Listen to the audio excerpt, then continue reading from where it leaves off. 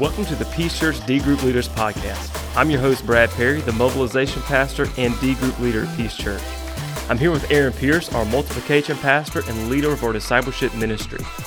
This podcast is a resource to encourage, equip, and empower D Group leaders to lead their D groups well.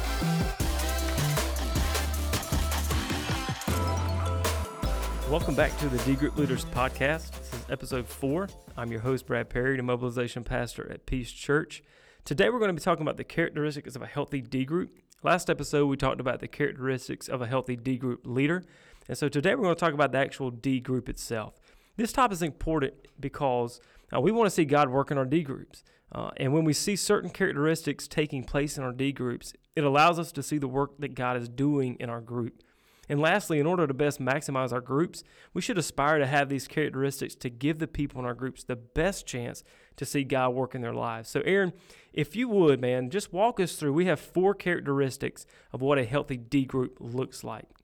Yeah, just as a precursor to even getting into the characteristics, is think of these as like the culture in your group, right? So every business, every church or institution has a culture, a part of it that may even look different than, say, their structure. So, for example, we believe like the structure that we have in D groups that we talked about in the first couple episodes is really like necessary and foundational, but the culture that you have is what is actually the values of the people within, and that's more important because that is like essentially what people feel when they step into those environments. For sure. Yeah, I believe it was Peter Drucker who said, culture eats strategy for breakfast. You know, it's not saying that strategy is not important, but if your culture doesn't match your strategy, it doesn't matter what you strategize. So I love that you're saying that, man. Culture is so important to seeing this take place. So think of these 4 characteristics just like that. This is the culture because, like you said, Brad, if you can have the right strategy, but you don't have the right culture, then your D group won't be as effective as it could be. So with that said, number 1, the first characteristics of a healthy D group is that they're vulnerable. So let me just differentiate something here because these words get thrown around a lot. There's a difference between vulnerable and transparent. Transparent is just being honest. That's kind of like baseline, right? Mm-hmm. I mean, if you're not honest with me, why do I even know you? I love that you actually always joke, Brad, when we say, if I say, I'm going to be honest with you. Can I be honest with, why do we do that? Like, can I be honest with you? I always say, well, please be honest with me. Don't lie to me. Let's just start saying, you know what, I'm going to lie to you right now. But why do Christians start that sentence like that? Hey, can I be honest with you? Anyway, sorry. But right, I mean, that's the point. Like, that's baseline, right? It's to be honest is to be respectable and just decent. So that's what transparency is, and we all should be that. Being vulnerable is actually like sharing something that is negative about you or that could even be embarrassing. And so, you know, to be transparent, to put it in really practical terms, is to say, I struggle with sin, right? Well, duh, we're being honest at that point. Being vulnerable is I struggle with a particular sin, and you can name it, right? You know, so the deeper think of vulnerability as going deeper, and that's really where things are different. So as we think about the D group as a whole, the group increasingly should become more comfortable sharing with one another as time goes on, and that's something that you want to value is that vulnerability. Not to say you're going to start there, of course, sharing your deepest, darkest sins or anything like that, but eventually you get there. And then eventually you want to see them begin sharing things like their sins or struggles that may be even embarrassing to them, things that you learn about each other as you grow as a part of that. So, Brad, you and I were talking about this before. You know, what's kind of key in making that happen? Absolutely. I think it's got to be trust. So your trust has got to match it. So your vulnerability is not going to go any further than the trust in the group's going to allow it. So I shared some things with my group the last time we met, and I told them, I said, look, I'm entrusting you guys with some very personal struggles that I go through. I said, and here's the thing, like if it leaves this table, we've ruined anything in our future of being able to be honest with one another and being able to be vulnerable. So like if you share your sin struggle with me, and then I leave from that table and I go home to even my wife and say, man, let me tell you what Aaron shared with me. Did you know that he's struggling with ... You know, I've ruined our trust. So it's like you've got to have trust in that table that when I share this with you men, or if you're a ladies' D group, I share this with you ladies, like it's staying right there. Absolutely. And we've always heard this said, like, trust takes so long to build, but it can be so quickly lost. Absolutely. And I'll just say this, if you allow that sort of gossiping or sharing in the group, it will destroy the rest of your group. You'll never be able to recover from that lack of trust. And so that's key to being vulnerable. In another case in point, there was a time in my life where someone not in this church, but I shared something with that person. I said, look, please do not go say anything to anybody. That afternoon, called me back. Hey, I was talking about what you're going through with so-and-so, and they want to help. I was like, what? I was so mad. So then I kind of, in the back of my mind, like, whenever I talk to this person, I have to be very general, with this person, because so, when the trust is gone, the trust is gone. Yeah, that absolutely kills like that trust in the D group. And it's so crucial because you want to get to a point where that's relational and stuff, but that can only happen when trust is built. So here's just a simple test. We've got like a quick question for each of these characteristics to think through how your group is on this. So is your group becoming more vulnerable with one another, or are they remaining guarded and surface level? There's got to be something wrong if at some point you're not getting there. Again, that takes time. You're not starting that way. But if you're not seeing that increase, either you as the leader aren't setting the tone, or there's other things you might want to explore and figure out what's going on. Why don't we trust each other in that way? So that's the first one, being vulnerable. The second characteristic of a healthy D group is encouraging. So here's what we mean by this. Brad, actually, you brought this up in our last podcast episode when we were talking about being relational as a leader. The idea here is that you're not doing life together, sharing struggles, sins, vulnerability, just to have somebody beat you over the head with the Bible. Right. You're doing that to encourage and stir one another up to grow, right? So the accountability is aimed not at sin sniffing, but at actually aiming at helping them better walk with God. I will share with my group, hey, I struggled with this, or I struggled with my thought life this week, or I struggled in this area, not because I want them to beat me up about it, but because I want them to say, hey, what can you do to get better? How can we help you? How can we pray for you? And in that, it's kind of like a team atmosphere of we're doing this together. We're in this together, not just, hey, I'm going to confess my sins, and it feels like I'm at a, like a confession ceremony or something. And so it also talks about the fact that our aim is to build one another up and not put each other on guilt trips. Mm-hmm. Like if your group is sharing, something, and you've got that one person that's like, well, you shouldn't be doing that.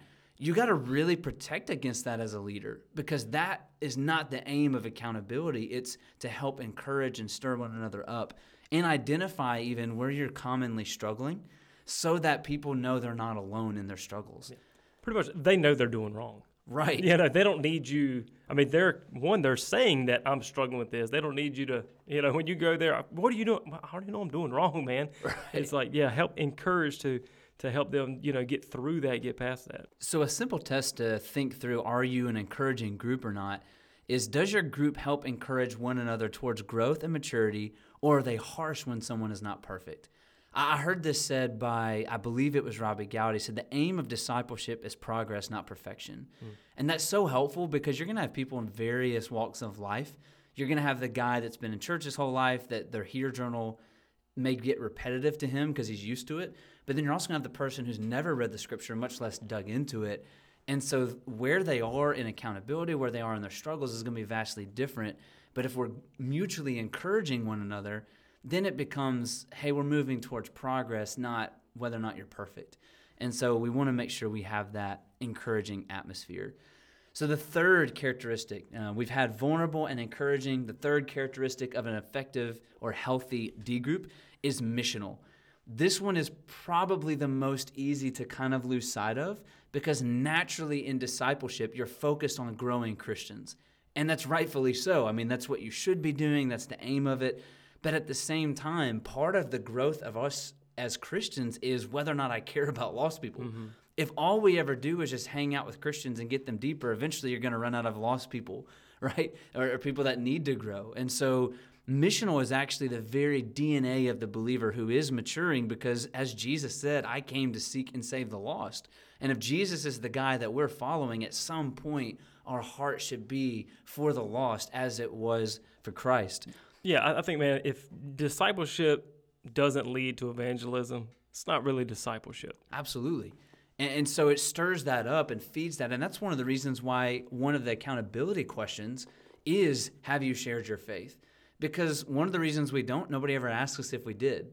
And so if I'm being asked week after week and I have to say no for 2 months in a row, something's wrong if I'm not even trying, right? And so that's what we're aiming at with even that question. So just by looking at what are some characteristics of a missional life group, think of it as, a missional D group. Think of it as the group members develop a heart for others, especially lost people, instead of focusing inward. So in your group meetings, are you seeing your members concerned with their lost neighbors, family, and friends? Or is it all about them and maybe their Christian friends? Do they even interact with lost people, right? Like, as a missionally minded group, you should see that increase over time. Another way to think of this is the group members understand God's calling on their lives to make him known. I'll just share, this one was one that really hit me because I think it was my first, or I don't remember, a few months into one of my D groups that I've led.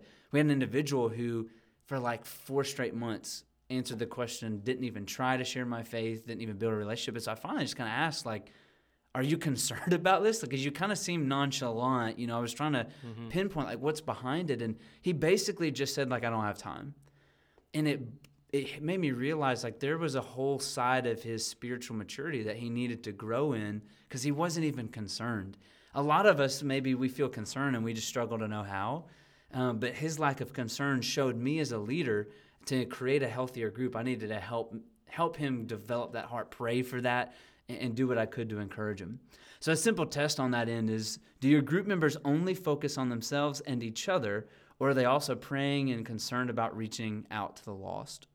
So the fourth and final characteristic of a healthy D group is they're focused. So I don't know about you, Brad, or if you can imagine this. It can be easy to get off track or off subject in very easy D group meetings. Have you ever had the guy who just chases rabbits, right? Yeah, man, absolutely. Sometimes I'm that guy. I know what you mean. Let's be honest.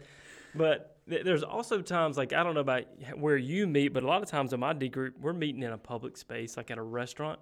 And then it's easy to get off focus because you'll see somebody that you know, and they'll come over and talk to you, and all of a sudden, like, your whole discussion's gone. And so that's a constant battle to stay focused. I think as a leader, you've got to constantly be drawing people back in. But everybody has that guy that loves to talk, So. Or the guy who's like severe ADD. ADT? Wow, ADT. He's got the home security. Jinx. Wow, we said that at the same time. We did. Yeah, he's ADD, not worried about home security. There we go. He just gets distracted. Like, we just got distracted. See, absolutely. And it's totally my fault. We missed our focus talking about being focused. So we're bad models. I mean, this is the point. The struggle is real, people. And in all seriousness, it's easy to chase rabbits, or specifically, like, even talk about things you're passionate about. In our small talks before we jump in, we're catching up. Hey, did you see so-and-so in sports? Or, I love basketball, so Did you watch The Last Dance? And we spend an hour talking about how Michael Jordan's really great, but not quite as great as LeBron. Oh, you know what? We're going to have a whole different podcast on why MJ's the GOAT. So see, look at us. We're showing you how you chase rabbits and how quickly it is to lose focus. See, it's easy. I mean, we're just showing you. We're giving you examples. But seriously, it is. I mean, and even the small talk that leads elsewhere, or even in your group meetings, like you're sharing a Here Journal, and let's just be honest, we're in an election year, and it's easy to just go off the rails and rant about whatever political opponent you don't like. And so that always creates discussion. And the next thing you know, your group meeting's up and you haven't really done anything spiritual, right?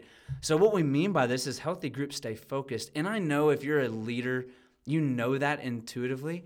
But I promise you, I've heard stories of people in a group, and they come and to me, or even other churches and pastors that do this, they'll say, man, I love the idea, but we just never really talk about God.